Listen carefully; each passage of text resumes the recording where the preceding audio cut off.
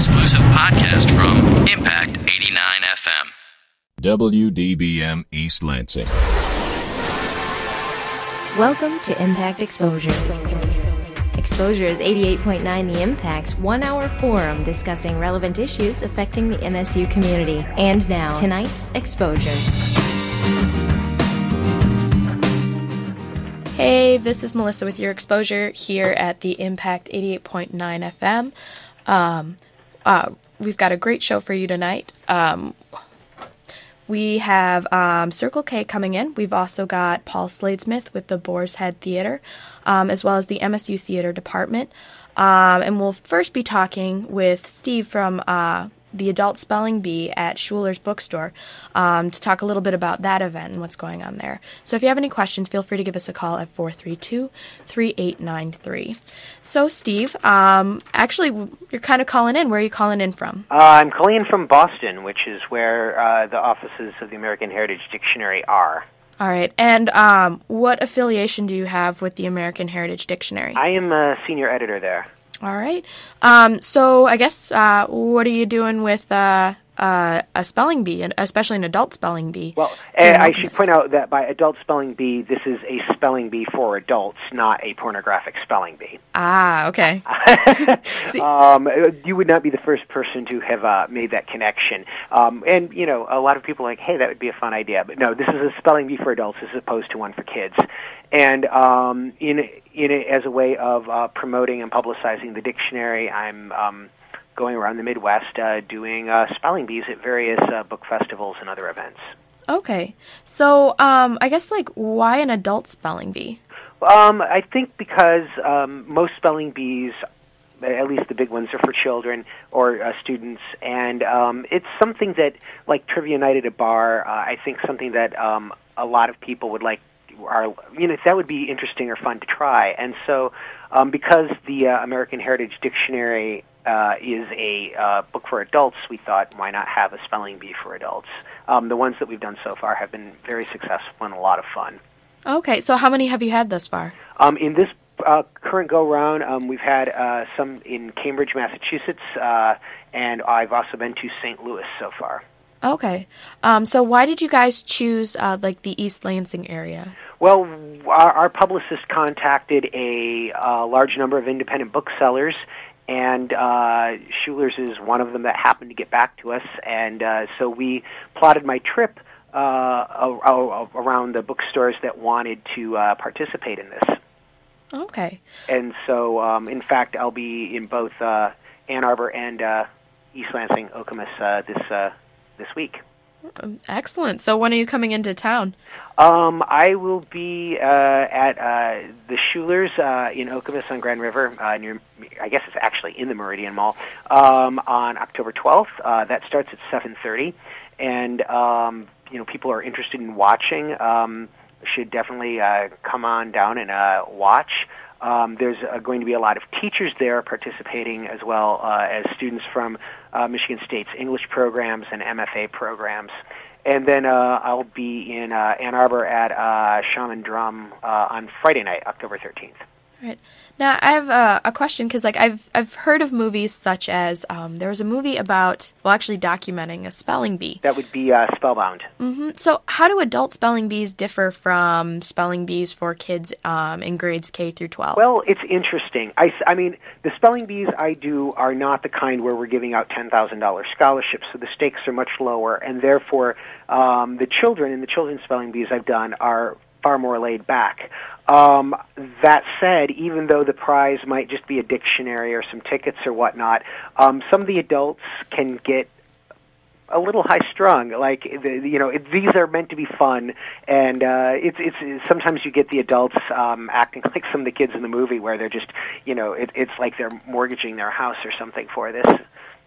Okay. We don't want to raise stress levels. We're just there to have a good time. All right. And how did you guys come up with the idea? Like, what influenced you guys to do the spelling bee? We've done them in the past at book associations like the ABA meeting, the American Book Association, or the BEA, a Boston area thing. They're just fun, and they're just yet another way to, again, promote the dictionary. So our publicists are like, let's do this, and as the lexicographers, we're happy to oblige. What's a lexicographer? Oh, it's a person who edits or writes a dictionary.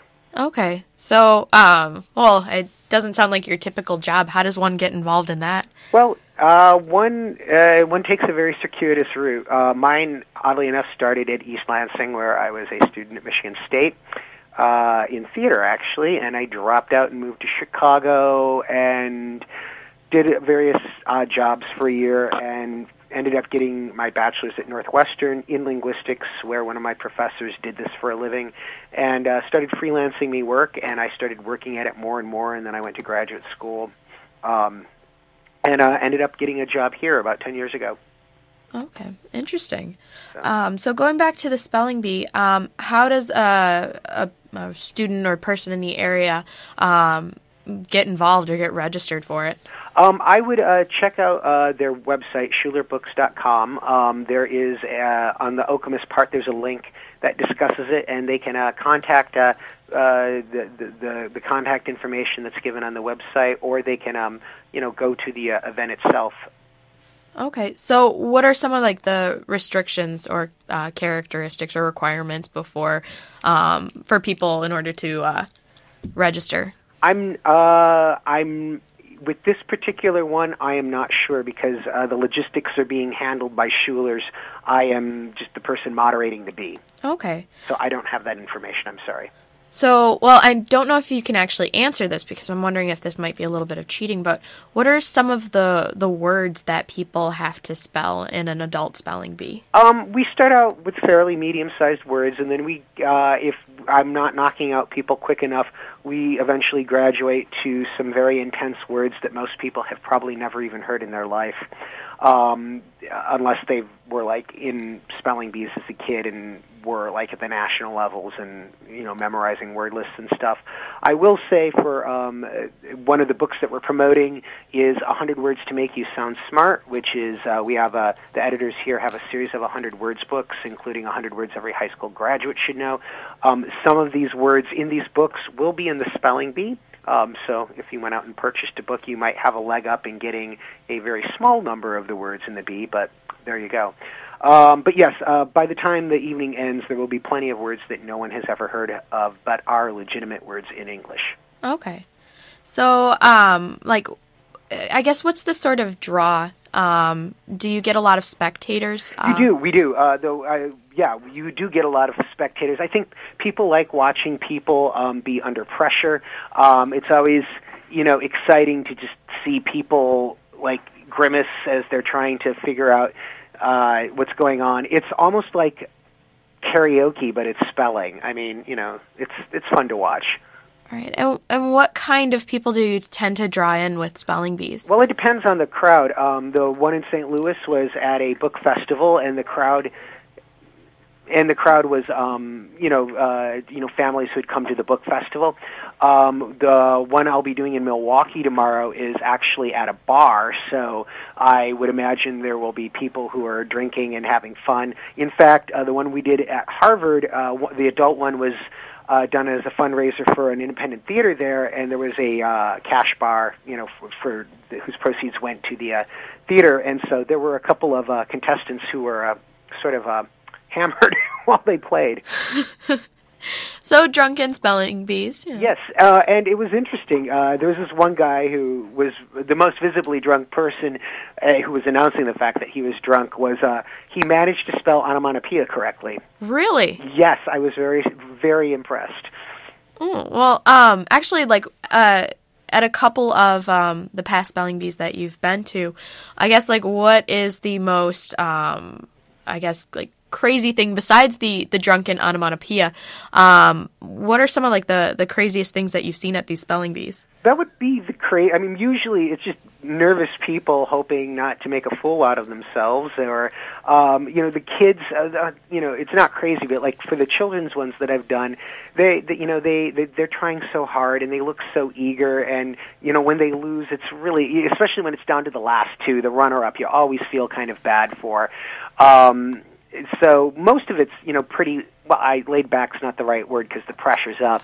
But, again, the stakes, they're winning a dictionary and some other books from our publishing company as opposed to a $10,000 scholarship that the National Spelling Bees give out. So the stakes are a lot lower, so the emotion is generally a little less intense. Okay, so probably a little bit more humor and Oh yeah, there's plenty of humor. I mean, I'm the one moderating the bee, and you know, I'm very good with an audience, and I have a lot of fun, and I think a good time is had by all. Oh, that's excellent. So what do you do because like when you think spelling bee, because like just thinking about like little clips of Spellbound as well as like ESPN having spelling bees, they seem so intense and quiet. How do you loosen up the audience? Well, it isn't as quiet as all that, at least not in these. I loosen up the audience, you know, with a sense of humor. I've got a background in theater, and I know how to work a crowd, so I'm usually able to make comments to, you know, get people engaged and have a good time. It's certainly not boring. You know, and every so often when a contestant wants to hear a word used in context, you know, I'll have to contrive an example sentence, and you know, I try to make them fun and engaging. And there's banter, you know, not that I'm Alex Trebek or anything, but you know, I'll banter with some of the contestants, and it's fun. So there's kind of an element of improv. Oh, definitely. And I have a background in improv. I teach improv at Improv Boston here in Boston, and direct an improv troupe, and I've performed. So I know how to read an audience and work with an audience to give them what they want, and that's, you know, it makes it engaging for the people who go to watch. Okay, because like, yeah, and that was kind of something that I was going to comment on. Is it sounds like it's not just fun for the contestants. Oh, I think it's almost more fun for the audience, especially if the contestants have friends and family. There's a ton of applause, hooting, hollering. It's almost like a sporting event. I mean, it's a sporting event for people who can't play sports. And there's, you know, someone spells a hard word right, and there's this burst of spontaneous applause when I say that they've spelled it correctly. There's heartfelt awes when people get knocked out. Yeah, the audience is very much into it. In that way, there is a similarity to karaoke. Oh, very cool. Yeah. So, well, it doesn't sound like it's obviously your typical standard spelling bee. Though I kind of got a little bit of information about you, and is this true that you have a particular tattoo? Oh, yes. On my back, I have a tattoo of a phonetic vowel chart. Oh, so when it comes down to it, you must really love your words. I'm kind of a geek in that regard, but yeah. Yes. So tell us the story about that one. Like, how did you get this tattoo? I was like, I wanted to get a tattoo. Why does, you know, and I'm like most people, I wanted the tattoo to be personal, something that spoke to about what I did, and it just seemed like a logical choice. So I got it. It's certainly unique. I don't think there's anyone else with such a one, but you know, it speaks to what I do, what my job is, and it's simple, it's geometric, and it involves characters, and so that'd be cool. If I were ever to get another one, I would have an alphabet done down my spine in a really cool font or something, but that would be pretty involved. Yeah, and probably a little bit painful. Painful. So, is this your only tattoo? It is my only tattoo, yes. So, I guess, what were some of your apprehensions going in, or how were you feeling? When I got the tattoo? Yeah. Oh, none at all. Actually, because it's simple geometrics and there's not a lot of fill-in, it's a lot of lines and just some letters. It's not like, a heavy design where they're pounding away with you with the needle. I mean, when they were making the straight lines, I actually kind of liked how it felt. Not in a kinky way, but it was it was quick enough that it was an interesting sensation. So, I mean, it was less painful than going to the dentist, I think. Okay. Well, okay. Because, I know a couple of people who have tattoos, and, I've always been afraid of needles. So. Well, I mean, if you're getting them on your ankle or your elbow, they're going to hurt. And, again, it's not like I have giant sections of block color, which I'm sure would feel far different than, simple lines. All right. So, I guess, when it comes... Well, going back to the spelling bee, I'm trying to get away from the tattoo. No problem. what are some of the things that you're looking forward to about coming to Okemos or the East Lansing area? Well, I'm from Michigan originally. I grew up in Flint. I went to school in East Lansing for 2 years. I've certainly been to Ann Arbor. I haven't been to East Lansing in probably 5 or 10 years, and every time I go, I'm just amazed at how much the campus has expanded and just how different everything is. I mean, the old part's still the same, but I went there in the mid '80s, and it was really a different time. Even the radio station at the time was just an AM thing up at the top of Fairchild, where not even all the dorms could properly get a signal. It was like a 10-watt signal or something. So it's nice to go back and see how things have changed. Okay, cool. And when it comes to particular spelling bees, what are you looking forward to about the spelling bee? I look forward to them all because I view each of them as a performance and opportunity to entertain, and I hope that it's entertaining. Well, excellent. And once again, do you want to just maybe drop the Schuler Bookstore website? Their website is schulerbooks.com, SCHULERBOOKS.com. I looked at it just before I went on the air. It's very simple to find this event. It's at the Okemos store. And it's going to be a lot of fun, and the winner is going to win a brand new American Heritage Dictionary. Mm-hmm. And again, a good time should be had by all. Excellent. And that's going to be October 12th at 7:30. That is correct. At the Schuler Books in 1982 Grand River, Okemos, which I believe it's either in or adjacent to the Meridian Mall. Oh, it's actually in the Meridian Mall. It actually is in the Meridian Mall. Yep. Okay. All right, a place I have not been to in about 22 years. Oh, it must have changed. I'm sure it has. Is Frandor still in Lansing there? Oh, of course. Of course. Oh, yeah. Frandor, it's pretty much Frandor or Meridian Mall as far as shopping goes, though Frandor's pretty good for food and videos. Cool. Yep. But anyways, I want to thank you so much, Steve, for coming on to the show today. Well, thank you for having me on. It was a lot of fun, and I hope your listeners enjoyed it. All right. Thank you so much. Thank you. Coming up next on Your Exposure, we've got the MSU Theater Department to talk a little bit about Romeo and Juliet, which they'll be performing. Coming up after this break here on your Impact 88.9 FM. You're listening to Exposure on 88.9 The Impact. Attention shoppers, if anyone is missing a rather plump set of love handles, please come to the customer service counter and claim them. The ample love handles were lost in the produce department where their former owner had purchased fruits and veggies to munch on during the big game. Thank you and have a good day. Small step number 81, snack on fruits and veggies. It's just one of the many small steps you can take to get healthy. Learn more at www.smallstep.gov. A public service announcement brought to you by the U.S. Department of Health and Human Services and the Ad Council. For more variety than you'll hear on any other station, listen to the Impact Primetime, where you can find a different specialty show every night of the week. Saturday nights from 8 p.m. until 2 a.m., tune into the Cultural Vibe to hear the best in both local and national hip-hop, plus live mixing on the ones and twos. Only on Impact Primetime. You're listening to Exposure on 88.9 The Impact. Phone lines are open at 432-3893. And now, back to Exposure.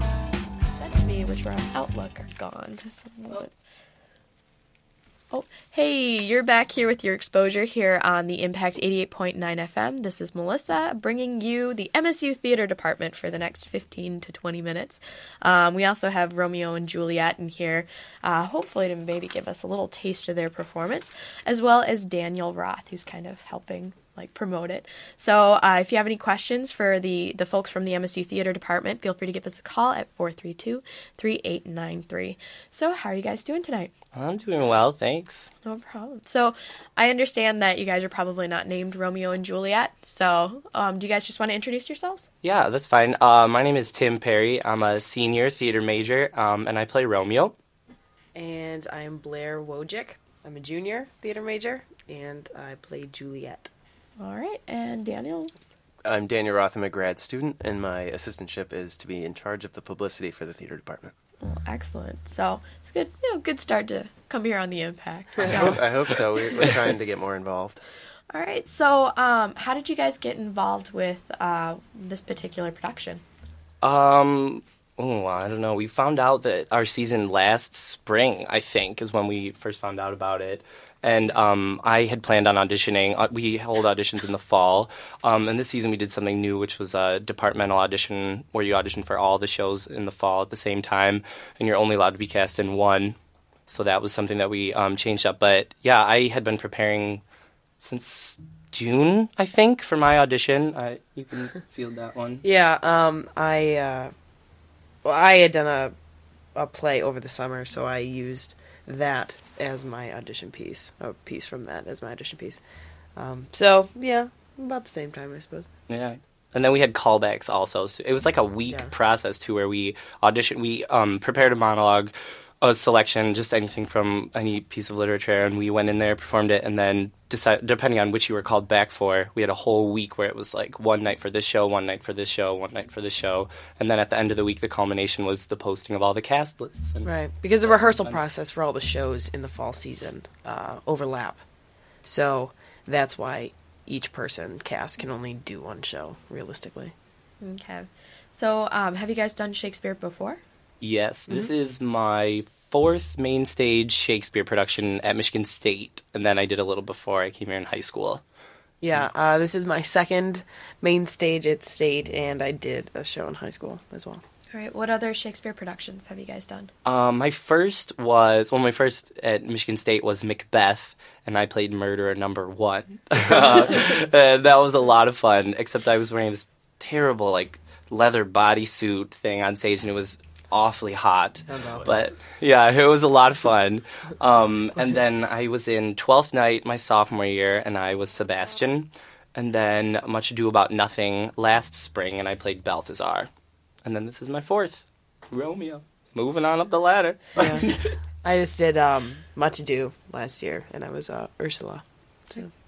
So I guess as far as it seems you've done a couple histories and comedies. What do you like to do when it comes to Shakespeare?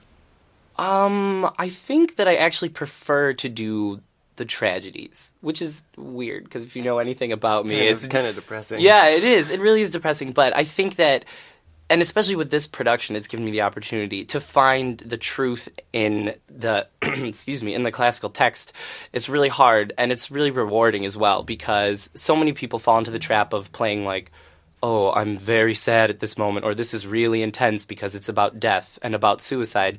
But it's cool to find that these people are actually, they have human qualities, and it's fun to bring those and find them and bring them to life in your performance. So that's why I enjoy doing the tragedies, because I think they're a little more challenging. That's one really great thing about this performance that I noticed was that these two great actors, as well as everybody else, no problem, get the point of the speeches across very well. The director, Frank Rutledge, did a very good job, I think, of coaching you towards really inhabiting the speeches and the language and the text, which can be very difficult for younger actors as yourselves. Definitely. But I was not lost once during the production, and the people I've talked to have felt the same, that you really make it personal, and that's sometimes difficult to do with Shakespeare, and I think we're very fortunate to have on-campus actors that can take the text and make it so personal. Now, you mentioned the difficulty with the language, because I know when people think about Shakespeare, they think about that English class in high school where they had to read some Shakespeare novel or Shakespeare play, and it's getting over the language and how dated the material comes off as. Why do you think that we still perform Shakespeare? Why do you think it's still such a draw? Well, for me personally, I had never really had an opinion one way or the other about Shakespeare. I was sort of on the fence about what I thought about his plays and whether I was interested in them, and I never really understood the language. And this summer, actually, last year being in Much Ado, and then this summer I was exposed to a lot of different Shakespeare plays with friends of mine being in them and seeing them repeatedly.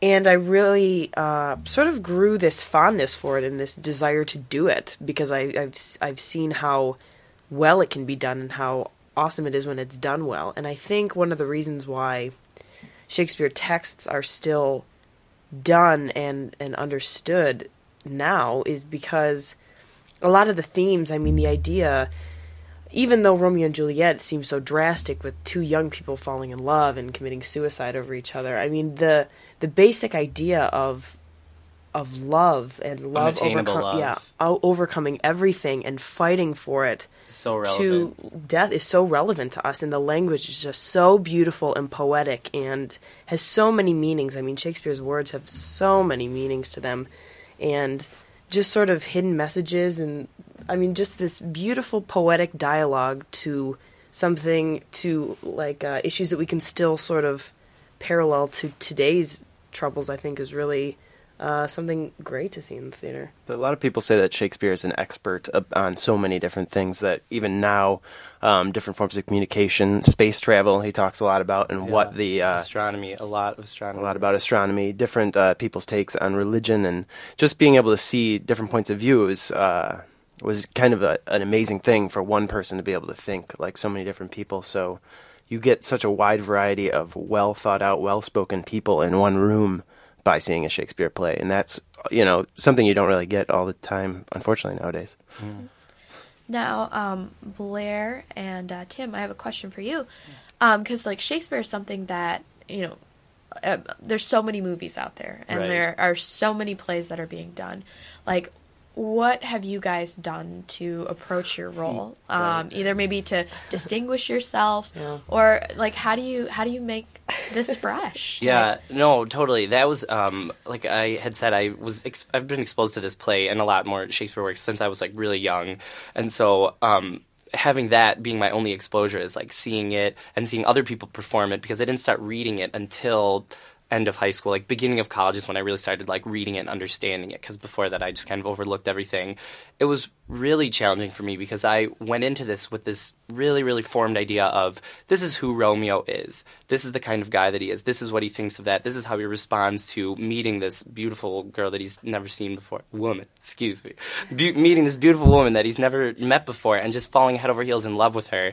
And I went into rehearsal prepared to do this, and my director said, no, that's not what it is. You're completely misreading this. And so I was really, really taken aback, and I had to go back and find all of these new ways to play everything that I was so confident in my choices for. So that's helped me keep it fresh, is making myself aware that I'm not going back and doing the stuff that I know is wrong and trying to find new ways to do it. Well, for me, my biggest problem was Juliet in the play is mentioned as being 14, and in the Leonardo DiCaprio movie, I mean, it's played by Claire Danes. Who was like 17. Yeah, looks 14. I have a deep voice. I don't sound like I'm 14. I don't look like I'm 14. If I were to be cast as a type, I would probably be cast as a nurse, just because I look older, I sound older, and so it was a big challenge for me to play this young character, and I agreed with the director that I'm playing her a little bit older than 14, because realistically, I mean, it would be falser if I attempted to make her 14. But I don't think we specify that you're 14. Right. That part's actually cut from the show. Known. But just sort of staying true to the character and finding the youthfulness about Juliet, but also embracing the assertive, smart, devoted, intelligent, and eloquent woman that she is, that I think a lot of times gets overlooked, and she just sort of becomes this naive, brooding little girl when, I wanted to still stay true to the character, but give her more depth. And while a lot of people may not expect that or not want to see that, or may want to see the typical Juliet, I was excited to breathe new life into a character that can be so predictable. Yeah, and I think that also helped me, like you were asking, how do you keep it fresh? Her interpretation of it is so different from the interpretations that I had come into the process with, that is another reason that it helps me be really fresh with it, because I'm seeing her make all these new choices and reacting and responding honestly to them, and really falling in love with her Juliet as opposed to the Juliet that I had created in my mind. So excellent. So, well, I guess going into this, did you guys have a favorite scene or something that you were excited about doing when it came to this particular Shakespeare play? I Yeah, I think I have a lot of favorite things. To pinpoint, the balcony scene has been the most challenging and the most rewarding scene to work on because that's where where I had the most difficulty with it, because coming into it, that's where it's really easy to fall into like playing the love that he feels for her and playing like, oh, flirty types, but finding the truth to it, like he's really falling in love with her. Like that's the turning point of this character, where he realizes that it's not just going to be a one night stand, or it's not going to be like another one of his girls that he's like loving and then using, excuse the term, but just getting over really quickly. This is the one that sticks. And so for her to start talking about marriage in there, and it starts to really, really set in that this is real and she feels the same thing, it's really rewarding to try. I think when it works really well. And so that's my favorite part to do every night. Yeah, I agree. I really like, in this version of Romeo and Juliet as well, our director cut most of it. So really the play only runs about 80 minutes, no intermission, when normally it would run probably at least 2 hours. At least 2.5. At least 120. Yeah, so, I mean, he made drastic cuts and really centered the play around the story of the two lovers and their journey and where it comes, and really just sort of left the meat of the story. And I really like the balcony scene because besides the dance, it's their first main interaction, and you really just see the chemistry. Well, if it's done well, hopefully. Yeah. You see the chemistry and the dynamic and just the instant attraction, and also the, fighting for what they want, but also knowing the odds that are stacked against them. Yeah. And I think it's just really a touching scene. I like it a lot. That's my favorite, too. All right. Did you guys want to, maybe do a little taste? Oh, no? Well, we had talked about it, and we were like, it'd be kind of odd, I feel. I don't know, because it's tough. It's tough to do it for, a radio, and we don't have sounds and things. All right. I won't beg, it's okay. No, I'm sorry. No, it's fine. But you mentioned how edited this version is. Mm-hmm. What are some of the things that were left out? Tybalt. Basically, Tybalt's character has been cut down very, very small, which it's interesting, I think, the most, because it's still, he's still so present to the story, because it is his death that kind of spurs everything. I mean, Mercutio is the first one, obviously, but Tybalt killing Mercutio is what drives Romeo to murder Tybalt, which really just starts them on this downward spiral to both of their demise. Yeah. And the prologues are cut, the initial scenes in the street with the "I bite my thumb at you, sir," things like that. I mean, really, the play is centered around Romeo and Juliet and their interactions with the people around them, and how those interactions help to shape their journey and the path that they go along till their demise. It's also nice when we talk about seeing so many different productions of Romeo and Juliet to see something that is a little bit different, that you really get to focus on what the auteur, Frank Rutledge has been doing this for 40, 50 years.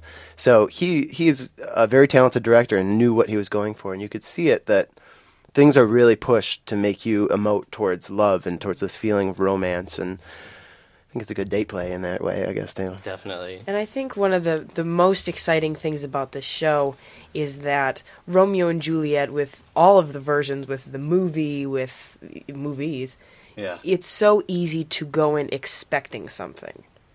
Whether you really want that or not is irrelevant. But what I love about this show is from the very first instant, literally the very first instant the show starts, you are completely taken aback. Yeah. And you're really in for a wild ride. I mean, the exciting thing is, for a show that everyone knows, I think it's a great thing to have them really not know what's coming, not know what to expect, not know what's going to happen, because so many things are different than what you would expect.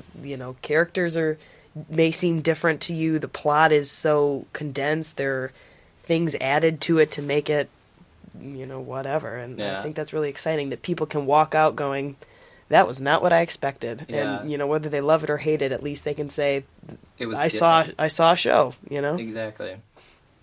So, when is the performance going to be? Well, we opened last Thursday, and so far we've done 5 performances. We are in the process of doing a couple student matinees this week, which we run every morning this week, 9:45 a.m. For high schools and things. Yeah, for high schools, and that's quite early. And then we have 4 more performances this weekend, starting on Thursday. That performance is at 7:30 p.m., and Friday night it's at 8, along with Saturday at 8, and then Sunday there's a matinee at 2 p.m. And this is in the Paysant Theater in the Wharton Center. All right, and how can people find out about ticket information? The theater department website, which is www.theater.msu.edu, has the most information, not only about Romeo and Juliet, but about all things that are going on in the theater department. But we're also on the Wharton Center website, which is 1-800-Wharton. 1-800-Wharton. Actual tickets need to be purchased at the through Wharton, there are links on the MSU Theater Department website. I think you can go to whartoncenter.com as well. Totally. Excellent. All right. Well, I want to thank you guys so much for coming on. Yeah, thank you. You mentioned that you already had a couple shows. How have you been received thus far by your audiences? Well, I think a lot of it goes back to what Blair was saying about how this is such a different production. And so far I've heard a lot of good things about it, but I've also heard people coming in saying it's not like Juliet threw them off because it's not what they had expected, and the production's not what they had expected. And so it's been overall well received, I think. We just ask that people come in with an open mind, not a preconceived notion of this is what the show has to be, because it's who intends what theater is supposed to be aside from the director and the people performing it. All right. Well, thank you both, and thank you. I think it's appropriate for me to say break a leg. Oh, thanks. Yeah. Yeah. Anytime. So, if people are interested in finding out more information about Romeo and Juliet and other productions that are coming up through the MSU Theater Department, you can check out their website at www.theater.msu.edu. And ticket information is available on the Wharton Center website as well as at 1-800-Wharton. So. Yep. All right. Well, thank you. Thanks. Thank all three of you for coming on. Yeah, thank you. All right. Up next, we've got Paul Slade-Smith with the Boar's Head Theater here on your Impact 88.9 FM. You're listening to Exposure on 88.9 The Impact. Smoking helpline. Yes, I need to start smoking right away. Excuse me? I need to start smoking. Well, actually, it's the Stop Smoking helpline. The people in the apartment next to mine smoke 3 packs a day, and it drives me crazy. So I'm thinking 4 packs will do it. I think you want mysmokefreeapartment.org. It gives you the information you need to work toward a smoke-free apartment building. A smoke-free building? Without all that smoking? Yeah, that's right. Make your apartment smoke-free without making a stink. mysmokefreeapartment.org. When you get up in the morning and turn on the radio, you don't want to hear those other guys talking on your way to work, do you? You don't want to hear talking. You want to hear music. So here at The Impact, we are making you a promise. We're calling it the More Music Mornings 89-second play. We, The Impact, pledge that every weekday morning from 8 to 10 a.m., we will shut up and play music. We pledge that we won't talk for more than 89 seconds at a time, meaning more music all morning long. We pledge that every caller who requests a song between 8 and 10 a.m. Monday through Friday will be entered to win a Great Impact prize. And we pledge that in return for your listening to us, we will listen to you and play more music that you want to hear. So tune into The Impact for more music mornings. Let us know what to play, and maybe you could win some cool stuff. Only here on 88.9 The Impact. You're listening to Exposure on 88.9 The Impact. Phone lines are open at 432-3893. And now, back to Exposure. Hi, you're back here with your Exposure here on the Impact 88.9 FM. We'll be talking with Paul Slade-Smith in a moment about his production, Unnecessary Farce at the Boar's Head Theater. But first, the Muslim Students Association of MSU will be holding its 5th annual Fast-a-thon this week. To date, approximately 750 students have collectively gone hungry for a total of 3 days to raise money to feed the hungry. Many a stomach has made a small sacrifice to help those in need. This 2006 Ramadan Fast-a-thon allows students, faculty, and others who are willing to participate donate to Go Hungry so someone else in Lansing doesn't have to. MSA will donate $1 to the Greater Lansing Food Bank for every person that fasts or pledges to fast during the Fast-a-thon. Tables will be set up around campus where participants can pledge to fast and learn about the act of fasting and the religion of Islam. Pledges will be taken between 10 a.m. and 2 p.m. in the Wells Hall Courtyard on Monday, in the International Center on Tuesday, and on Thursday, October 12th, beginning at dawn and ending at sunset. Participants will break their fasts together in Holmes Hall, rooms C106 and C104 over some delicious food while sharing their experiences and enjoying a 45-minute film titled American Ramadan. Muslim Students Association is a registered student organization and was the recipient of the 2005-2006 Student Organization Achievement Award and the 2005-2006 Campus Impact Award. If you need any more information about the Ramadan Fast-a-thon, contact Rahim Hanifa at 313-930-3454.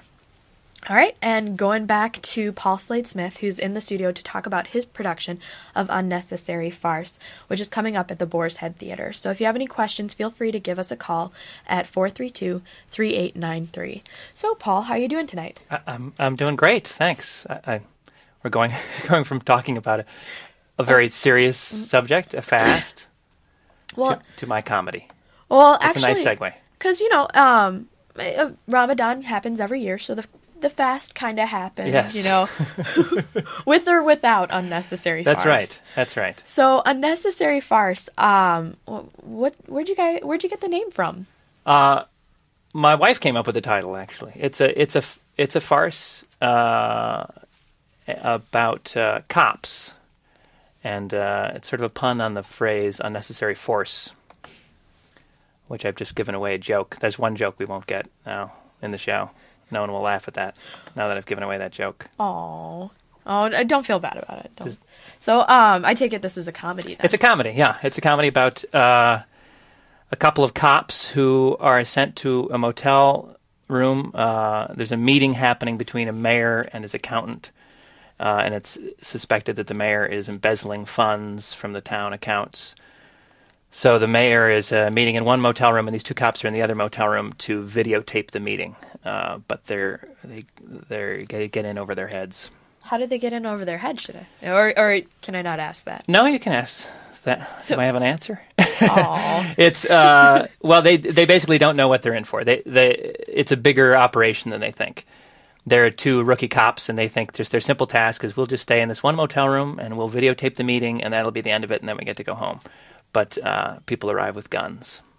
So, the plot kind of, like, when you say it like that, doesn't sound too much like a comedy. Which I think that's the idea of farce, is that it's to the characters in it, it's a very serious situation. It's a very life and death serious situation. But the complications that happen are comic, so the audience gets to laugh while these characters remain in dire situations, usually with their pants around their ankles. That's what adds the comedy. It's the lack of clothing. So, everything I've just mentioned minus clothing equals farce. So kind of maybe not for the little ones. Yeah, I think high school age and above. Perfect for college age. I don't know if you know any college age students. Oh, not at all. It's not like we're a college radio station. Right. No, right. No. So how did you, I guess, get involved with this particular... I wrote the play. Did I say that? Well, I'm guessing because you popped up the Unnecessary Farce sign. Yeah, that's a visual. It says it's by you. It is by me. Oh. I wrote the play. I'm an actor most of the time, but I wrote this play, and I sent it to Christine Thatcher, who's the artistic director of the Boar's Head Theater, and she called me up and she said, "I love your play, and I want to put it in next season." And I was thrilled. We just started rehearsals last Tuesday.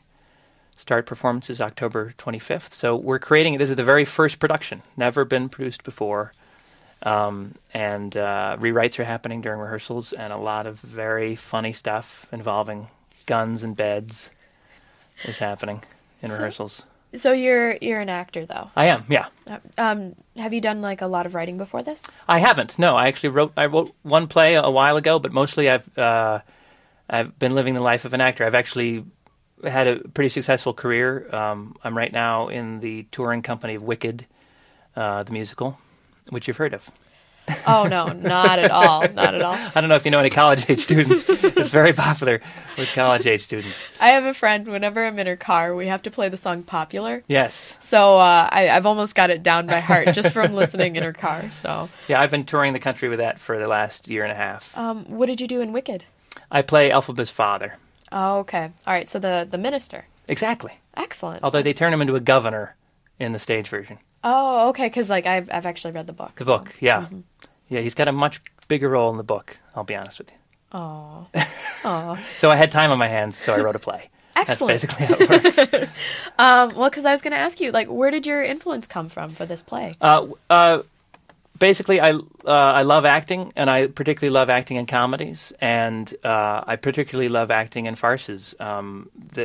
They're so fun for an audience, so fun for a cast, and they're very popular for theaters to do. And I thought I'd give it a try. I sort of outlined something on a piece of paper, and I said, I'll try. I'll write a couple scenes, and once I had a couple scenes, I wrote an act. Once I wrote an act, I wrote another act, and then I had a play. And I've been very happy that where we've done readings and had people see it, and sending it here to the theater, everyone at the theater has encouraged me that it works. And so far in rehearsal, it's going very well. Excellent, because my sense of humor isn't always received well by everybody. So, and that was what I was going to ask you, is that I hear that comedy is the hardest form of theater, just because things that are funny to one person aren't funny to everybody else. Yeah. So I guess as you're approaching opening night, what are the things about this particular farce that you think have an opportunity to appeal to the entire audience? Well, I think we find that as we go. We see what gets response. I guess I had to have faith when I started writing this that I had the right sense of humor for this kind of show. That the lines I intended would be funny, that the business I intended to be funny would be funny. And then the proof was to put it in front of people. I mean, the wonderful thing for me, before touring in Wicked, which I've been doing, like I say, for a year and a half, I was touring with Phantom of the Opera, another show going around to different towns, and we did a couple of readings with the Phantom of the Opera cast while we were touring around. And every time we would do a reading with different groups of people in front of us, we always got great reaction. And it was just, I thought, I think I'm onto something here. And it's just delightful to put it in front of a group of people in this town, a group of people in this town. We did a reading at the Victory Gardens Theater in Chicago, completely new group of people. And then we sat down to do the read-through, with the production staff sitting around, the actors. And when the same lines reliably, get great laughs, it's just a lot of fun. So, what's it been like for you to switch from being center stage or on stage to actually just writing what people who are on stage say? It's actually really similar, because it's like instead of playing one role, you play all the roles. You set out in one scene and you imagine, okay, I've got this cop character and he's in love with this female accountant and she's kind of nerdy, and you're playing both roles simultaneously, and what would this person say, what would this person say, and I write it down and then I read it back to myself and then I type it out, but I'm acting all the roles in whatever room I'm in, so it's actually, I think that being an actor is a perfect segue into being a writer, because especially if you've done a lot of comedy, because theater is so much about learning by doing, I find, and I've just been blessed to do a lot of theater, to do a lot of comedy, and to learn a lot about what makes a line funny, what makes a setup to a joke funny, and to put that into practice in these different characters' mouths and come up with, I hope what I hope are some funny characters. So, what's it been like working with the Boar's Head cast and their staff? Yeah, it's just a blast. It's just a blast from the rehearsal. Christine Thatcher is the director, and she's just fantastic. She creates in rehearsal very collaborative, very creative, very comfortable environment. All the actors are inventing. They're trying different business, and she just lets them play. We got to a point today in rehearsal where now we're going back, starting again at the beginning. We started rehearsal last Tuesday, and through this morning we're staging the whole show, and now we're going back. And now she's shaping and adding more of her voice and direction to everybody, and sort of aiming them all on the same path. But she's just been open to people just creating, and it's just a very creative, very funny group of people. Right. So since you've written the script, who's your favorite character that you've come up with in this that's particular hard. farce? To be honest with you, my wife is in the play. Okay. She plays the female cop, who I describe as being as determined to succeed as she seemed destined to fail. She's a complete klutz, and my wife is a very funny actress. I love all the characters. There's a hitman who, again, in the kind of life and death, serious situations that farce creates for the characters themselves. There's a hitman who comes in who's Scottish, and when he gets really angry, his Scottish gets so thick that you can't and no one character can understand anything he's saying, and he's just screaming in just complete thick brogue that I've written out, and when people see the reading, they say, "Oh my God, you actually wrote that out?" Because it just sounds like, and he's very fun. Carmen Decker is in the show, who's done a lot of shows at Boar's Head, and she plays a meek little old lady who turns out to be not quite so meek. There's a lot of very fun characters. Excellent. So when does the play open? The first performance is Wednesday, October 25th, and it runs through Sunday, November 19th. The Boar's Head schedule is Wednesday through Saturday nights, and a Sunday matinee. All right. So where can people find out more information about ticket information? You can go to the Boar's Head website, which is boarshead, BOARSHEAD.org. And the play itself actually has a website, which I would love everyone at MSU to check out. It's called unnecessaryfarce.com. And if you misspell unnecessary farce on Google, because I've tried this. Actually, I haven't tried it. I've managed to misspell my own title. It'll ask you if you mean unnecessary force.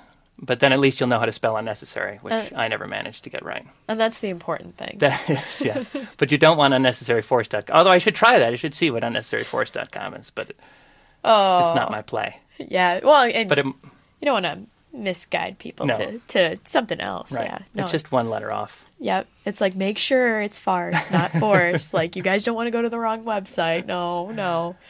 All right. Well, excellent. I wish you the best of luck. Thank you. Do you have, how are you feeling as opening nights come in?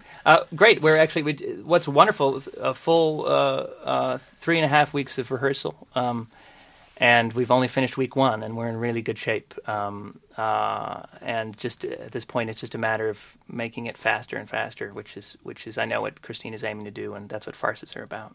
Excellent. All right. Well, thank you so much, Paul, for coming on. Thanks, Melissa. We do appreciate it. And if anybody out there is interested in more information about tickets, you can check out the Boar's Head Theater website at boarshead.org. Or if you just want to find out some more information about the play, or I should say farce, check out unnecessaryfarce.com. All right. Coming up next on Your Exposure, we have Circle K here on your Impact 88.9 FM. You're listening to Exposure on 88.9 The Impact. At the football game, Jim shows the telltale signs of being wasted. He starts flexing for the camera. He refers to his muscles as gunboats. He screams, "How's this for a halftime show?" Jim streaks the field. It's easy to tell if you've had way too many to drive. But what if you've had just one too many to drive? Never underestimate just a few. Buzz driving is drunk driving. A public service announcement brought to you by the U.S. Department of Transportation, the Ad Council, and this station. For more variety than you'll hear on any other station, listen to the Impact Primetime, where you can find a different specialty show every night of the week. Sunday nights, check out Sitter Spin from 8 to 10 p.m., where you can voice your opinion on what new music we play here on The Impact. Only on Impact Prime Time. You're listening to Exposure on 88.9 The Impact. Phone lines are open at 432-3893. And now, back to Exposure. And we're back here with your Exposure here on the Impact 88.9 FM. I'm Melissa. Here right now with Jessica and Sarah from Circle K, who are going to talk a little bit more about their organization in just a moment. But first, if you have any questions, feel free to give us a call at 432-3893. So, Jessica, Sarah, how are you guys doing tonight? Great. Yeah, pretty good. That's good to hear. So tell us about Circle K. All right. Circle K, it's an international organization. It makes us really unique. It's in 17 other countries and over 600 clubs, almost 13,000 members. It's really neat. All going towards this goal to help other people and do community service and develop leadership and fellowship. So that's basically what Circle K is. So how did you guys get involved? Well, Circle K is part of what's called the K family, and it's around like in every age level. And in high school, I was involved in what was called Key Club, which was a community service organization geared towards high school students. And then when I came to Michigan State University, I wanted to be part of the college level, and so I joined Circle K. So is there a connection between Circle K and Key Club? Or is Circle K is connected to Kiwanis, or from what I hear? Yep. It's really neat. There's this, not only is it an international organization, Circle K, but there's also the K family, which involves, like Jessica said, all different ages, starting from the group called K Kids, it's elementary school, up to Kiwanis, which might be a little more heard of, and even Golden K is for the elderly. So. All right. So, do you guys have any events coming up? All right. Yeah, we have events going on nearly every night of the week. We're always really busy doing community service. One thing that's really unique, we're having cornucopia of service, which is going to be at Ferris with their Circle K. And we're just going to help them with their haunted house for the children. So that'll be really neat. We also have a club retreat, which is we're going to have some leadership training for our members, and we're going to have that up in Houghton Lake. And we also have our induction ceremony coming up, which is really nice, and we get to honor all the members. And another really neat thing is our 24 hours of service we're going to have around the holidays, and do community service all the way through the night for 24 hours. So do you actually go the entire 24 hours individually, or do people sign up for different time slots? A lot of people actually do the entire 24 hours. During the day, we're usually out and about doing stuff like raking leaves or shoveling or wrapping Christmas presents. And then at night, we usually make cards to send to nursing homes or cut out blankets to send to hospitals. And it's pretty cool. Right. So when is the 24 hours of service? It's going to be in December 2nd, I think. Mm-hmm. All right. So how do students become members of Circle K on campus? To be a member, you just have to come to one of our meetings. We meet every Sunday night at 7:30 on the third floor of the Union in the Lake Ontario room. And at the meetings, we just cover all the information about how to become a member. So if you're interested, you could just look into that. All right. And sorry. So what type of person is typically interested in getting involved in your club? It's really great. I feel like Circle K can really, bring forth all different types of people. All majors are welcome. There's, great variety of community service we provide. But beyond that, we also have the aspects of leadership and fellowship. So we're doing stuff, if you're interested in helping the elderly or just, hanging out and playing ultimate frisbee. I think everyone can find something fun that they enjoy about Circle K. All right. And what's the thing that you guys enjoy most about Circle K? I most enjoy just the community service. We have projects going on every night of the week. You could do anything from helping out little kids at a transitional housing shelter, going to Impressions 5 Children's Science Museum and playing with the kids there, going to a cat sanctuary and helping take care of sick cats, nursing homes and visiting with the elderly.